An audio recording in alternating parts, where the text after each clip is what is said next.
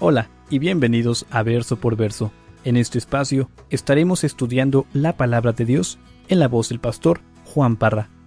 Si aún no tienes alguna iglesia en donde congregarte, te invitamos a Capilla Calvario de Oxnard. Estamos localizados en el 1925 Eastman Avenue, en la ciudad de Oxnard, California.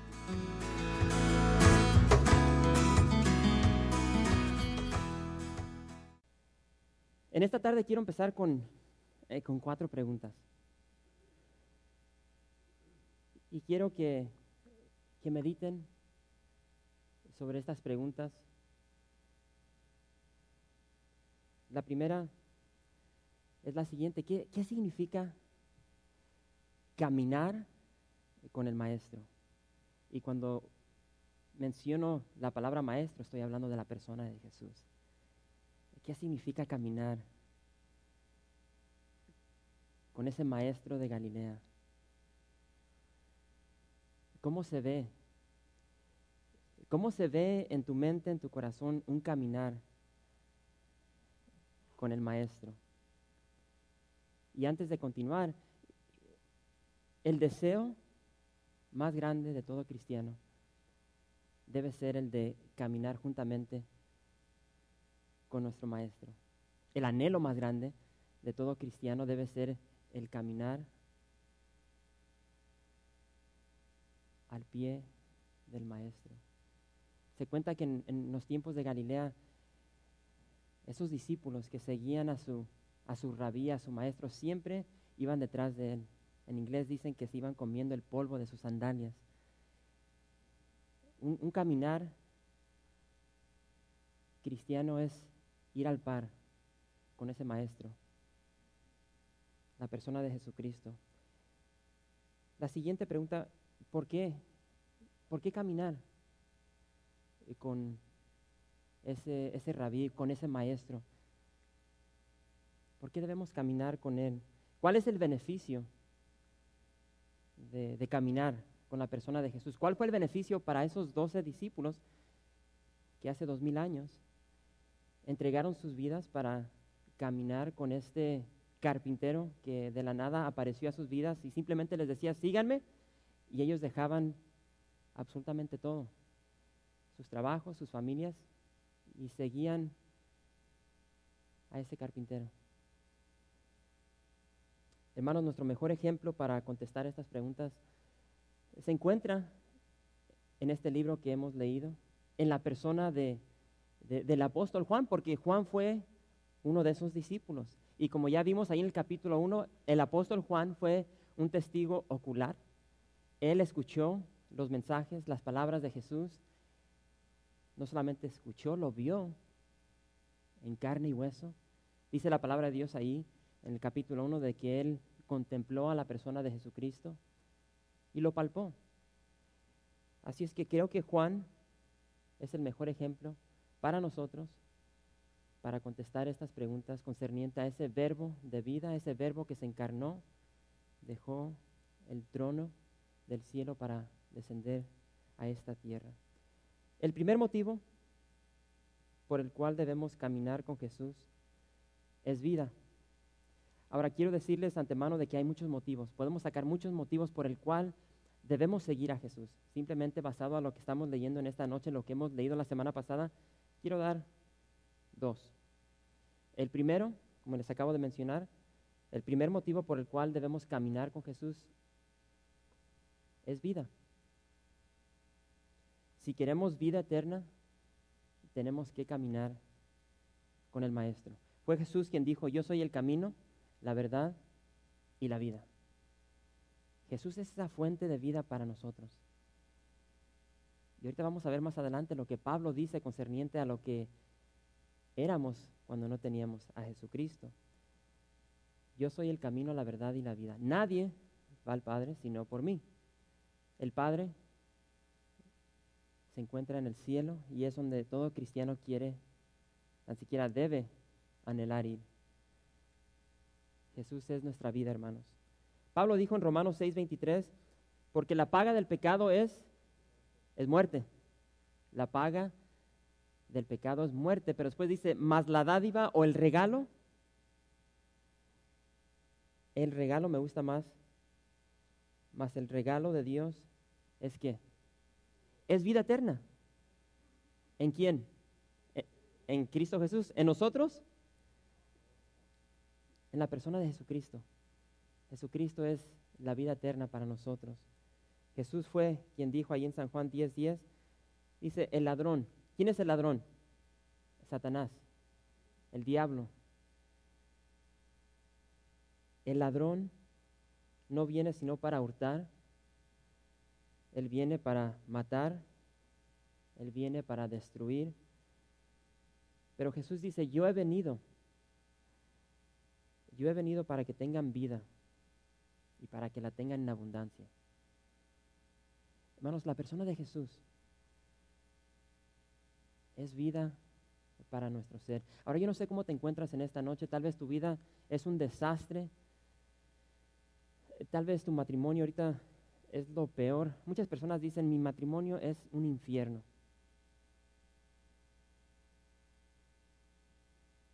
Muchas personas dicen que están muertas al estar vivas por las tribulaciones, por los problemas de la vida. Jesús es vida para nosotros. El segundo motivo por el cual debemos caminar con Jesús lo vimos la semana pasada. Yo no sé cuántos de ustedes quieren gozo. ¿Cuántos quieren gozo en su vida? ¿Verdad que es verdad que dentro de la iglesia a veces vemos personas bien amargadas? Personas enojonas, como que no hay nada de gozo en sus vidas, nunca sonríen. Y si sonríen, rápidamente desaparece esa sonrisa. Hermanos, si quieren la clave para el gozo, y ya hablamos un poco sobre eso, pero grábense en su mente sobre esa vida eterna que nos espera. Traten de meditar cuando estén solos, allá solas con el Señor. Yo a veces empiezo a visualizar cómo irá a ser el cielo. Yo he dicho en el pasado de que yo pienso que una de las cosas que vamos a tener en el cielo es de que vamos a poder volar.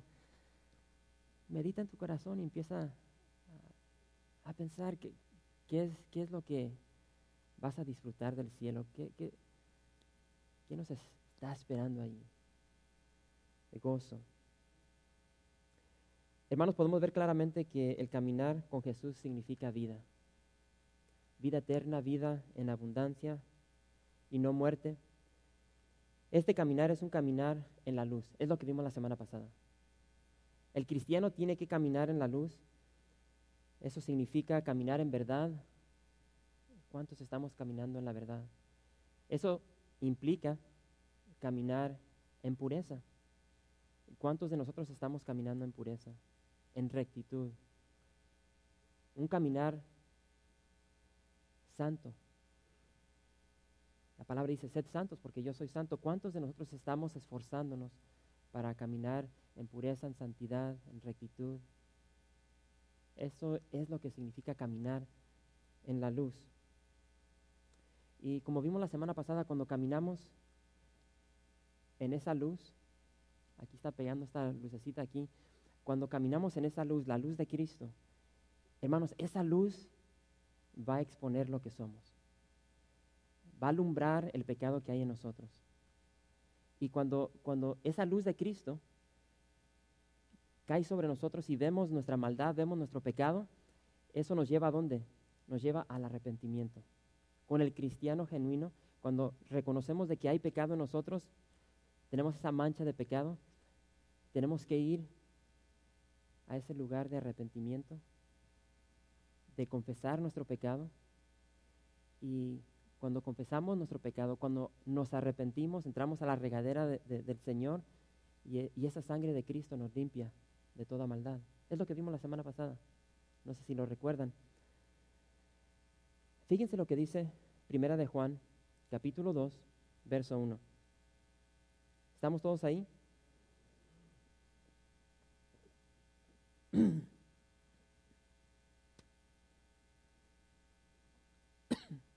Así dice la palabra del Señor. Hijitos míos, estas cosas os escribo para que no pequéis. Y si alguno hubiere pecado, abogado tenemos para con el Padre, a Jesucristo, el justo. ¿Cuántos han pecado? Tan siquiera una vez. Creo que todos hemos pecado.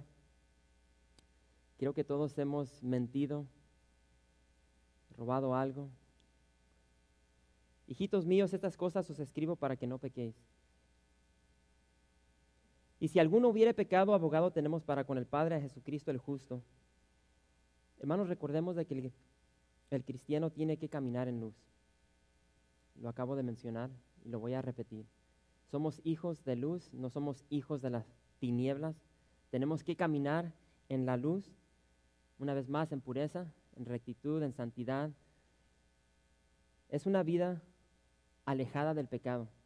Tenemos que hacer todo lo posible para alejarnos de las tinieblas, alejarnos del pecado, de la maldad.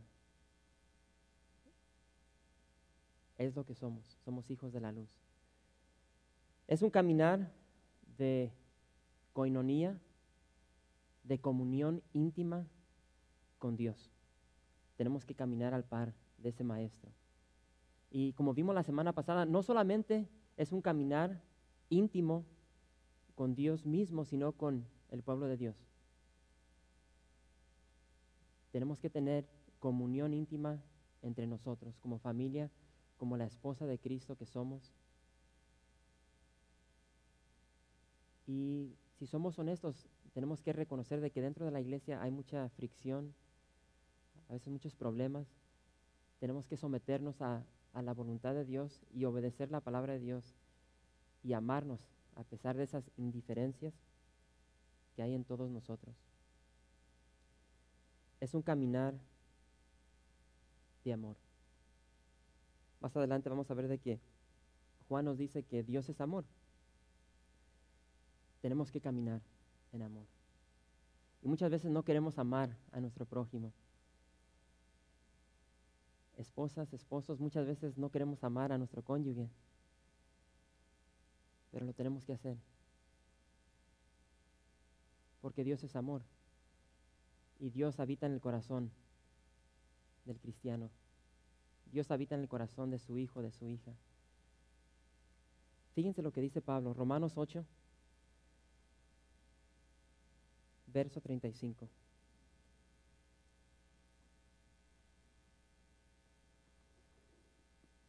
Romanos 8,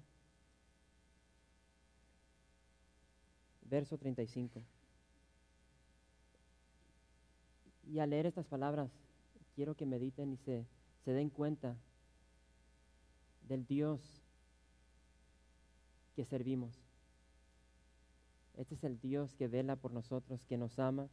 Este es el Dios que dio su vida por nosotros. ¿Quién nos separará del amor de Cristo? ¿Tribulación o angustia o persecución o hambre o desnudez o peligro o espada? Como está escrito, por causa de ti somos muertos todos. Somos muertos todo el tiempo. Somos contados como ovejas de matadero. Antes en todas estas cosas somos más que vencedores por medio de aquel que nos odió, que nos amó. Por lo cual estoy seguro de que ni la muerte, ni la vida, ni ángeles, ni principados, ni potestades, ni principados, ni lo presente, ni lo porvenir, ni lo alto, ni lo profundo, ni ninguna otra cosa creada nos podrá separar del amor de Dios, que es en Cristo Jesús, Señor nuestro. Y en las primeras dos palabras del verso 1 de primera de Juan capítulo 2, esas dos palabras las podemos ver que están saturadas de amor. Cuando Juan dice, hijitos míos, ahí vemos ese amor de este anciano sobre ese rebaño, sobre la esposa de Cristo, sobre la iglesia de Cristo, al decirles, hijitos míos. Hermanos, en sí el caminar cristiano es un caminar sincero. ¿Cuántos de ustedes quisiesen ver sinceridad dentro de la iglesia? Creo que todos buscamos en la persona, dentro de la iglesia, sinceridad. Y una vez más, si somos honestos, ¿verdad que todas las personas que describen al cristiano lo describen como una persona hipócrita? ¿Por qué? Porque a veces no hay sinceridad en el Hijo de Dios, en el cristiano. Sinceridad. Quiero que escuchemos la petición, la oración de Pablo. Vayan a Filipenses, capítulo 1. Y vamos a comenzar ahí en el verso 8. Filipenses 1, verso 8.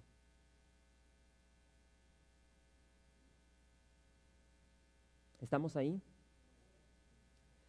Pablo dice, porque Dios me es testigo de cómo os amo. Aún aquí en la persona de Pablo vemos el amor que él tenía por el pueblo de Dios. Porque Dios me es testigo de cómo os amo a todos vosotros con el entrañable amor. ¿De quién? De Jesucristo. Cuando tenemos a la persona de Jesucristo morando en nosotros, hermanos, a esas personas que se nos hace tan difícil amar, ya sea tu esposa, tu esposo, tus hijos, amistades, ese amor ágape del cual mencionó Juan, ese amor sacrificial, te lo va a impartir la persona de Jesucristo para que ames a la persona que no quieres amar, porque humanamente por ti mismo no lo vas a poder lograr. Nosotros somos o tenemos la tendencia de odiar, pero Dios nos da de su amor. Verso 9 dice, y esto pido en oración, que vuestro amor abunde aún más y más en ciencia y en todo conocimiento, para que aprobéis lo mejor, a fin de que seáis, ¿qué? Sinceros e irreprensibles para el día de Cristo, llenos de frutos de justicia que son por medio de Jesucristo para gloria y alabanza de Dios. Y aquí en estos 4 versos hay tanto que podemos ver, pero quiero que nos enfoquemos en esa palabra sincero. Ahí en el verso 10, donde Pablo dice, a fin de que seáis sinceros. Y estaba haciendo un estudio sobre esta palabra. Yo no sé cuántos de ustedes cuando estudian la palabra de Dios se ponen a hacer un estudio sobre ciertas palabras. Y esta palabra es muy interesante. En el griego es la palabra eilícrenes. No sé si la estoy pronunciando bien, pero así es en el griego. Y escuchen lo que significa esta palabra. Significa ser hallado puro cuando desdoblado y examinado en la luz del sol. Una vez más, significa ser hallado puro cuando desdoblado y examinado en la luz del sol. Después me fui al diccionario, Larousse, ¿sí se dice así? Larousse. Y esta es la definición que este diccionario da concerniente a la palabra sincero. Dice que se expresa o actúa tal como piensa o siente, libre de fingimiento. Y es verdad que es lo que deseamos de los hermanos dentro de la iglesia.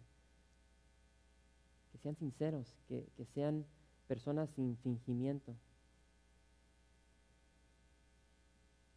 Esta palabra es una palabra que proviene del latín. Y en el latín es la palabra sincerum. Y lo interesante de esta palabra, si regresamos a los tiempos de Pablo, a los tiempos romanos, no sé si saben que en esos tiempos había muchos escultores. Y había estos escultores que hacían sus obras de arte, de mármol. Y estos escultores lo que hacían, si somos honestos, siempre metemos la pata, cometemos errores. Y mientras ellos estaban haciendo estas esculturas, metían la pata, hacían errores. Y había defectos dentro de estas estatuas que ellos construían. Entonces, ¿qué es lo que hacían? Cubrían esos defectos con cera. Y agarraban cera cera y la derretían y la ponían en esos defectos y tapaban los defectos. Vendían sus estatuas, sus esculturas, y típicamente en ese tiempo las ponían afuera, y con el pasar del tiempo les pegaba el sol derretía la cera y un defecto que no estaba ahí, de la nada aparecía. Y eso llevó a muchos de los escultores, cuando ellos vendían sus esculturas, ellos anunciaban, esta escultura que yo estoy vendiendo es sin cera. Sin cera. Tenemos que ser sinceros, hermanos. Y la realidad es de que dentro de la iglesia hay muchas personas insinceras. ¿Sí es una palabra insincera? No, ya me la inventé. Soy bueno para inventarme palabras, ¿verdad? Personas. Creo que la palabra más común dentro de la iglesia es hipócrita, deshonesto. Y tenemos que ser sinceros. Tenemos que ser sinceros con Dios. Tenemos que ser sinceros con nosotros mismos. Y tenemos que ser sinceros con nuestro prójimo. Hermanos, ya vimos que cuando nuestro pecado es manifestado por la luz, esa luz de Cristo, tenemos que ser sinceros, tenemos que arrepentirnos y tenemos que pedir perdón a Dios. Pero típicamente cuando fracasamos, cuando pecamos, a veces somos fieles, somos sinceros y pedimos perdón a Dios, pero muchas veces no pedimos perdón a la persona que hemos ofendido. Y la realidad es de que las confrontaciones son difíciles. Cuando tienes que ir y confrontar a una persona, como que a veces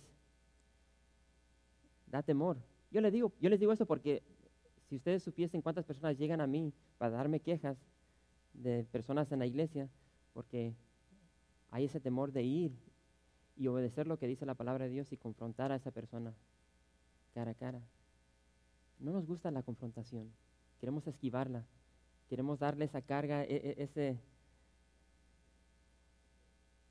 responsabilidad al pastor o a otra persona, a uno de los ancianos. Y hermanos, lo bello de este primer verso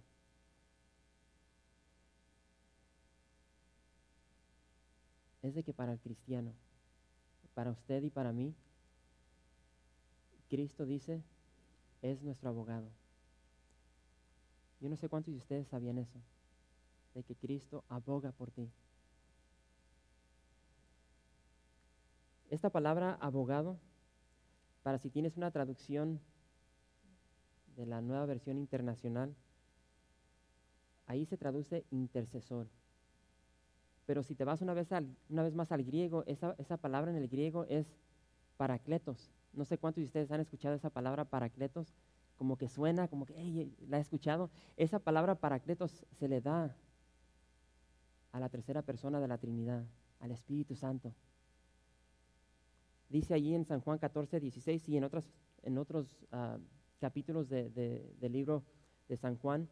Pero allí en el capítulo 14, verso 16 dice, yo rogaré al Padre y os dará otro consolador, otro paracletos, para que esté con vosotros para siempre. Esta palabra en el griego quiere decir lo siguiente, uno que se llama a nuestro lado, una persona que está a nuestro lado. Puede ser un confortador, puede ser un consolador, o como estamos viendo aquí, puede ser un abogado defensor, un intercesor. Aquí la palabra describe la obra de la persona de Jesucristo como nuestro abogado. Yo no sé si eso te llena de alegría, de saber de que Jesucristo es tu abogado. Porque si somos honestos, ¿cuántas veces la hemos regado? Casi estoy seguro que todos nosotros los que estamos aquí en esta noche, el día de hoy, hicimos algo que no le agradó a Dios. Hermanos, cuando pecamos, Jesús nos representa delante de nuestro Padre en esa corte celestial. Es lo que hace la persona de Jesucristo. Al contrario, si vemos a la persona de Satanás, el diablo, dice ahí en Apocalipsis capítulo 12 de que Él es nuestro acusador. Por si no lo saben, en este momento, a través de nuestras vidas, Satanás constantemente está acusándote delante de Dios. Pero ahora te estás dando cuenta de que aunque te está acusando Satanás delante de Dios, ahí está a la diestra de Dios, nuestro abogado, nuestro intercesor, que está intercediendo por nosotros. Algo increíble. Ahora, ¿por qué es que podemos confiar en Jesús? Ahora, acabamos de ver de que Jesús es nuestro abogado, Él es nuestro intercesor. ¿Y qué de todo esto? ¿Por qué es de que podemos confiar en la persona de Jesucristo? ¿Qué hay de especial en este carpintero, en este maestro de Galilea que nos inspira confianza? ¿Por qué es que Jesús puede perdonar nuestros pecados? Y con esto vamos a terminar en esta noche, y es lo más especial, porque Jesús es nuestra propiciación. Jesús es nuestra propiciación. Fíjense lo que dice el verso 2. Y Él es la propiciación por nuestros pecados, y no solamente por los nuestros, sino también por los de todo el mundo. Ahora, yo no sé cuántos de ustedes ahorita están diciendo, pues, ¿qué significa esa palabra? Tal vez nunca la has escuchado. Propiciación. ¿Qué significa propiciación? Perdón. Fíjense lo que escribe o la definición de esta palabra, de acuerdo al Nuevo Diccionario Bíblico Ilustrado. Dice, la propiciación denota en las Escrituras aquel aspecto de la muerte de Cristo en el que vindicó el carácter santo y recto de Dios, y en virtud del cual Él puede ser propicio o misericordioso a todo el mundo. El diccionario, o más bien el Nuevo Diccionario de la Biblia, dice lo siguiente: es el acto mediante el cual se apacigua o se elimina la ira de Dios o se obtiene su favor. Hermanos, esta palabra está tan llena, está embarazada de tanto significado. Pablo nos dice, y Pablo citando el Antiguo Testamento, nos dice que la paga del pecado es muerte.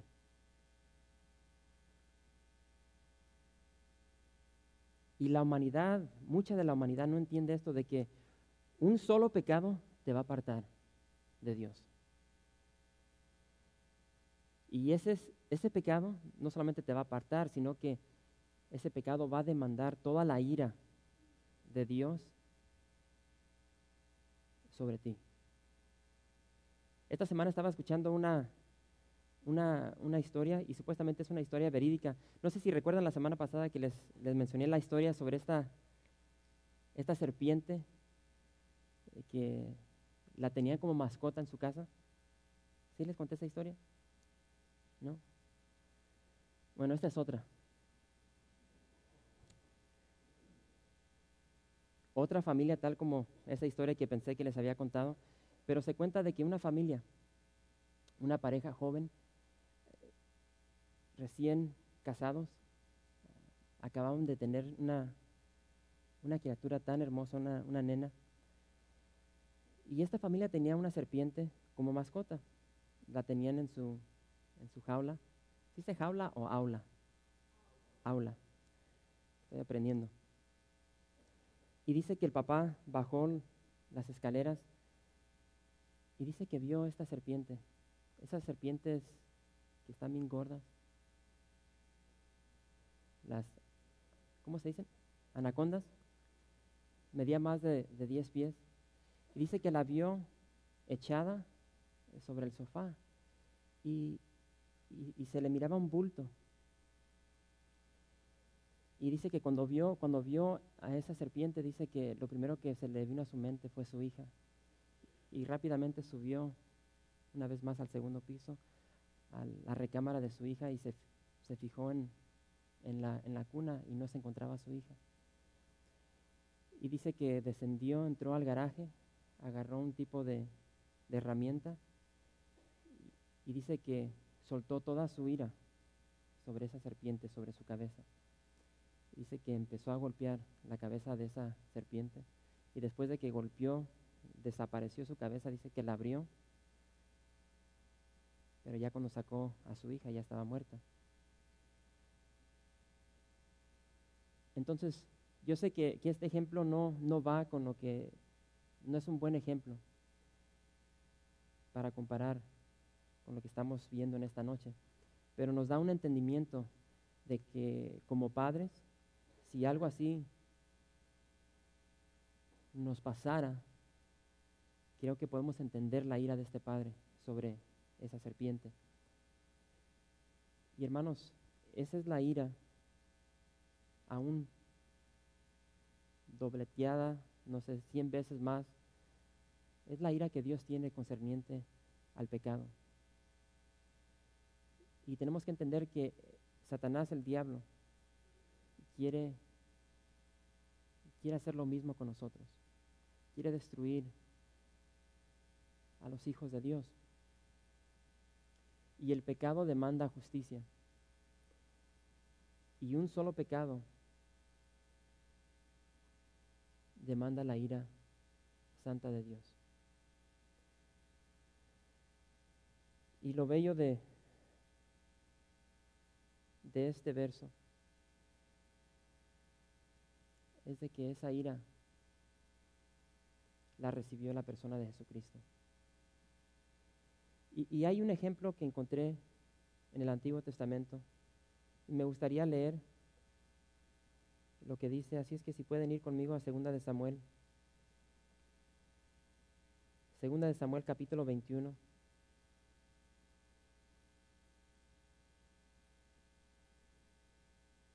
Y les puedo leer solamente un verso, pero creo que le va a dar más sabor si leemos toda la historia. Creo que la palabra de Dios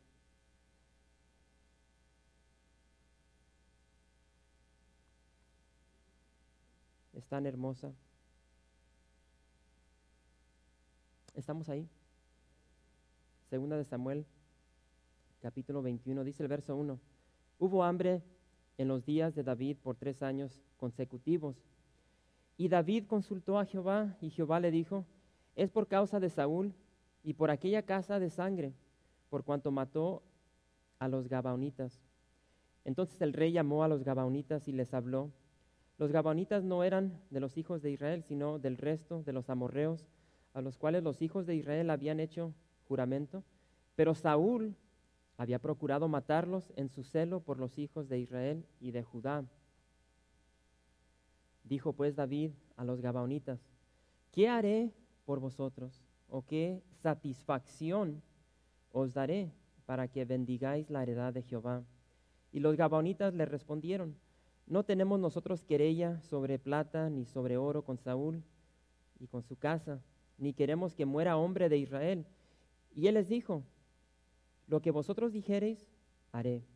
Ellos respondieron al rey, de aquel hombre que nos destruyó y que maquinó contra nosotros para exterminarnos sin dejar nada de nosotros en todo el territorio de Israel, dénsenos 7 varones de sus hijos para que los ahorquemos delante de Jehová en Gabá de Saúl, el escogido de Jehová. Y el rey dijo, yo los daré. Y perdonó el rey a Mefiboset, hijo de Jonatán, hijo de Saúl, por el juramento de Jehová que hubo entre ellos, entre David y Jonatán, hijo de Saúl. Pero tomó el rey de los hijos de Rispa, hija de Aja, los cuales ella había tenido de Saúl, Armoni y Mefiboset, y a 5 hijos de Mical, hija de Saúl, los cuales ella había tenido de Adriel, hijo de Barzilai, Meolatita, y los entregó en manos de los Gabaonitas, y ellos los ahorcaron en el monte delante de Jehová, y así murieron juntos aquellos 7, los cuales fueron muertos en los primeros días de la siega, al comenzar la siega de la cebada. Entonces Rispa, hija de Aja, tomó una tela de cilicio y la tendió para sí sobre el peñasco, desde el principio de la siega hasta que llovió sobre ellos agua del cielo, y no dejó que ninguna ave del cielo se posase sobre ellos de día, ni fieras del campo de noche. Y fue dicho a David lo que hacía Rispa, hija de Aja, concubina de Saúl. Entonces David fue y tomó los huesos de Saúl y los huesos de Jonatán, su hijo, de los hombres de Jabes de Galaad, que los habían hurtado de la plaza de Betzán, donde los había colgado los filisteos, cuando los filisteos mataron a Saúl en Gilboa. E hizo llevar de allí los huesos de Saúl y los huesos de Jonatán su hijo, y recogieron también los huesos de los ahorcados. Y sepultaron los huesos de Saúl y los de su hijo Jonatán en tierra de Benjamín, en Sela, en el sepulcro de Cis su padre, e hicieron todo lo que el rey había mandado. Y este es el verso. Y Dios fue propicio a la tierra después de esto.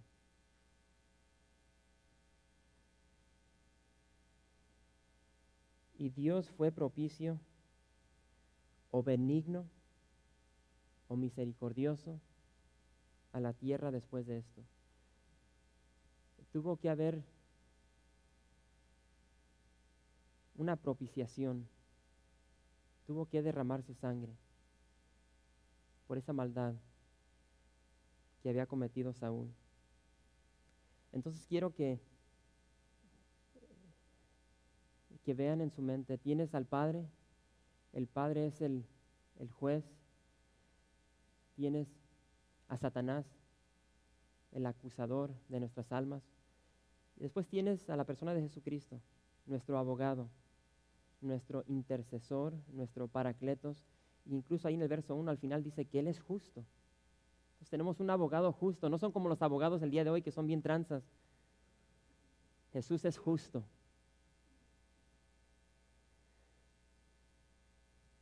Cuando Jesús estuvo sobre ese madero, cuando Él extendió sus manos en amor por toda la humanidad, antes de que Él entregara su espíritu, Él dijo dos palabras. Él dijo, consumado es. Consumado es. Y esas dos palabras en el castellano se tienen que utilizar para una sola palabra que se encuentra en el griego, teleo. Y esa palabra teleo era una palabra que se usaba muchísimo entre los griegos, en especial cuando una persona tenía una deuda y cuando esa persona iba con su señor y por fin terminaba de pagar esa deuda, es lo que se decía, teleo. O como se traduce en el griego callejero, por decirlo así, tetelestai. Y es lo que dijo nuestro Señor Jesucristo. Consumado es, cumplido está. Y hermanos, un día vamos a estar delante de la presencia de nuestro Señor y dos cosas van a suceder. El Señor nos va a encontrar culpables o nos va a encontrar perdonados, porque nadie es inocente. Eso lo vemos en la palabra de Dios. Cuando Pablo escribe y dice, por cuanto todos pecaron. ¿Qué significa todos? Por cuanto todos pecaron y están destituidos, están apartados, alejados de Dios. Les digo, un solo pecado. La mentalidad del hombre es de que si hago más obras buenas que malas, eso me va a dar entrada al cielo. Así no funciona, porque recuerden, un solo pecado nos va a apartar de Dios. Puedes tener 100 buenas obras y solamente un pecado, ese pecado te va a condenar y te condena a muerte. Es en Jesús que encontramos nuestro perdón. No en las obras, no en el ser humano, en la persona de Jesús. Y ese es en esa sangre de ese cordero inmolado que encontramos nuestra propiciación. Y tenemos que entender de que la persona de Jesucristo es tan hermosa porque Jesús viene de la tribu de Judá. Él tiene descendencia de rey. Es descendiente del rey David, ¿sí? Pero también tiene descendencia del Padre Celestial, tiene sangre divina, sangre del Padre. Ahora no estoy diciendo de que nuestro Padre Celestial tiene sangre, Dios es espíritu, simplemente un ejemplo de que nuestro Señor Jesucristo es divino. Él es Dios. Y se necesitaba la sangre de ese verbo encarnado, de venir sobre esta tierra, vivir una vida perfecta, sin pecado, para hacer propiciación por el pecado de la humanidad. Vayan conmigo a Hebreos, capítulo 9. Hebreos capítulo 9.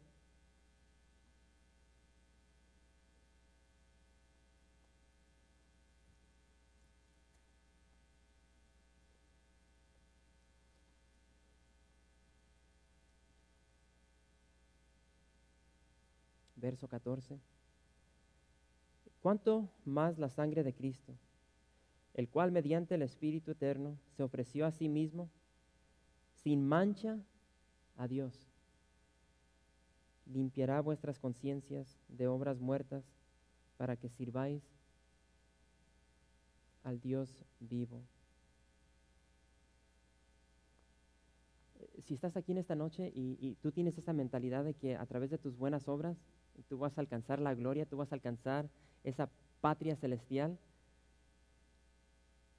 que por tus propias justicias vas a ganarte la entrada al cielo, quiero decirte que estás equivocado, porque el Señor nos ve como sucios, nuestras obras más bien, nuestras obras las ve como suciedad, como trapos de inmundicia.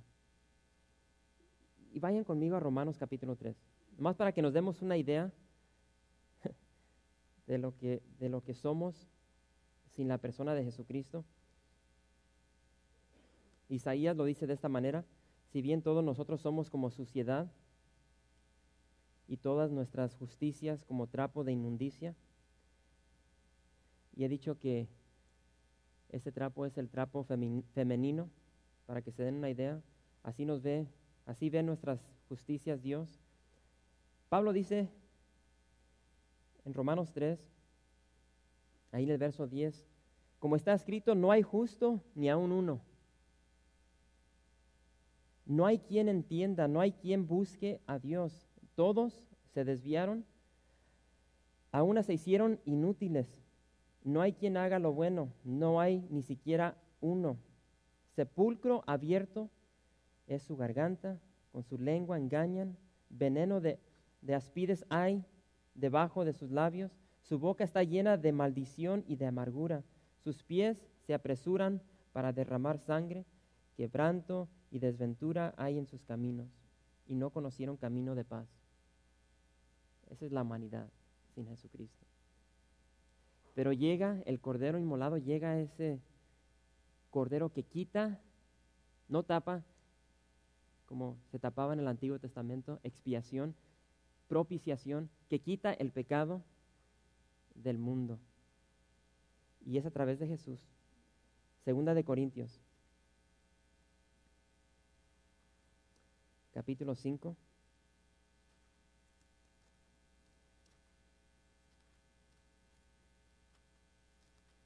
Y con esto terminamos.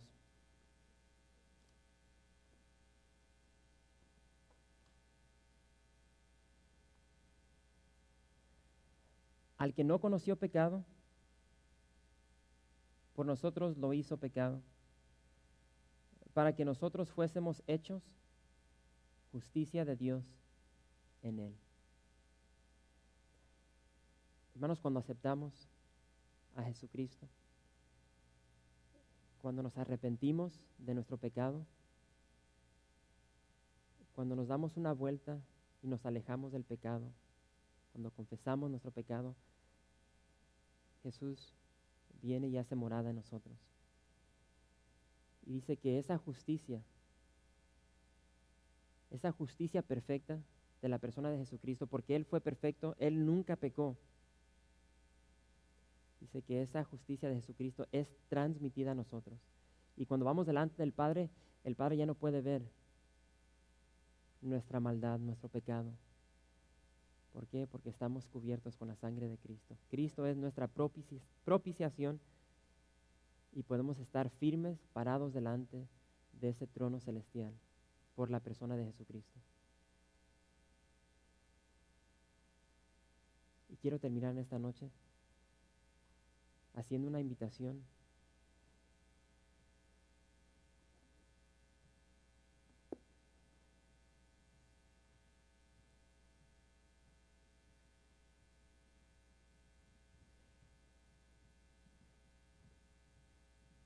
Es tan fácil estar aquí dentro de la iglesia ya por tanto año y asumir de que todos los que llegan a la iglesia son cristianos. Y yo reconozco delante de ustedes de que es una falta que yo he tenido.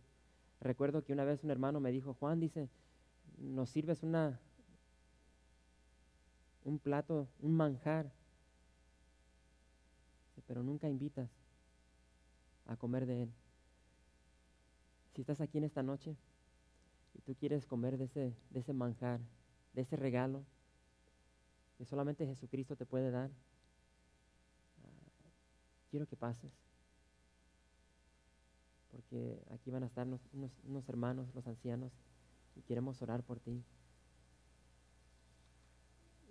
Si has confiado en tu propia justicia, en tus propias obras, deja de confiar en ti mismo, deja de confiar en tus obras y confía en ese Cordero que estiró sus manos por ti en amor, porque solamente Él te puede limpiar de toda tu maldad, de todo tu pecado. No esperes para el día de mañana. Dice Pablo, hoy es el día de salvación. Gracias por visitar calvariooxnard.org. En este sitio web podrás encontrar información fresca cada semana, como los servicios previamente grabados, los cuales están disponibles para ti para que los puedas escuchar en cualquier momento. Estamos seguros que este material será de gran edificación espiritual para tu vida y para tu familia. La visión de Capilla Calvario de Oxnard es ser como Jesús, aprendiendo y viviendo la palabra de Dios.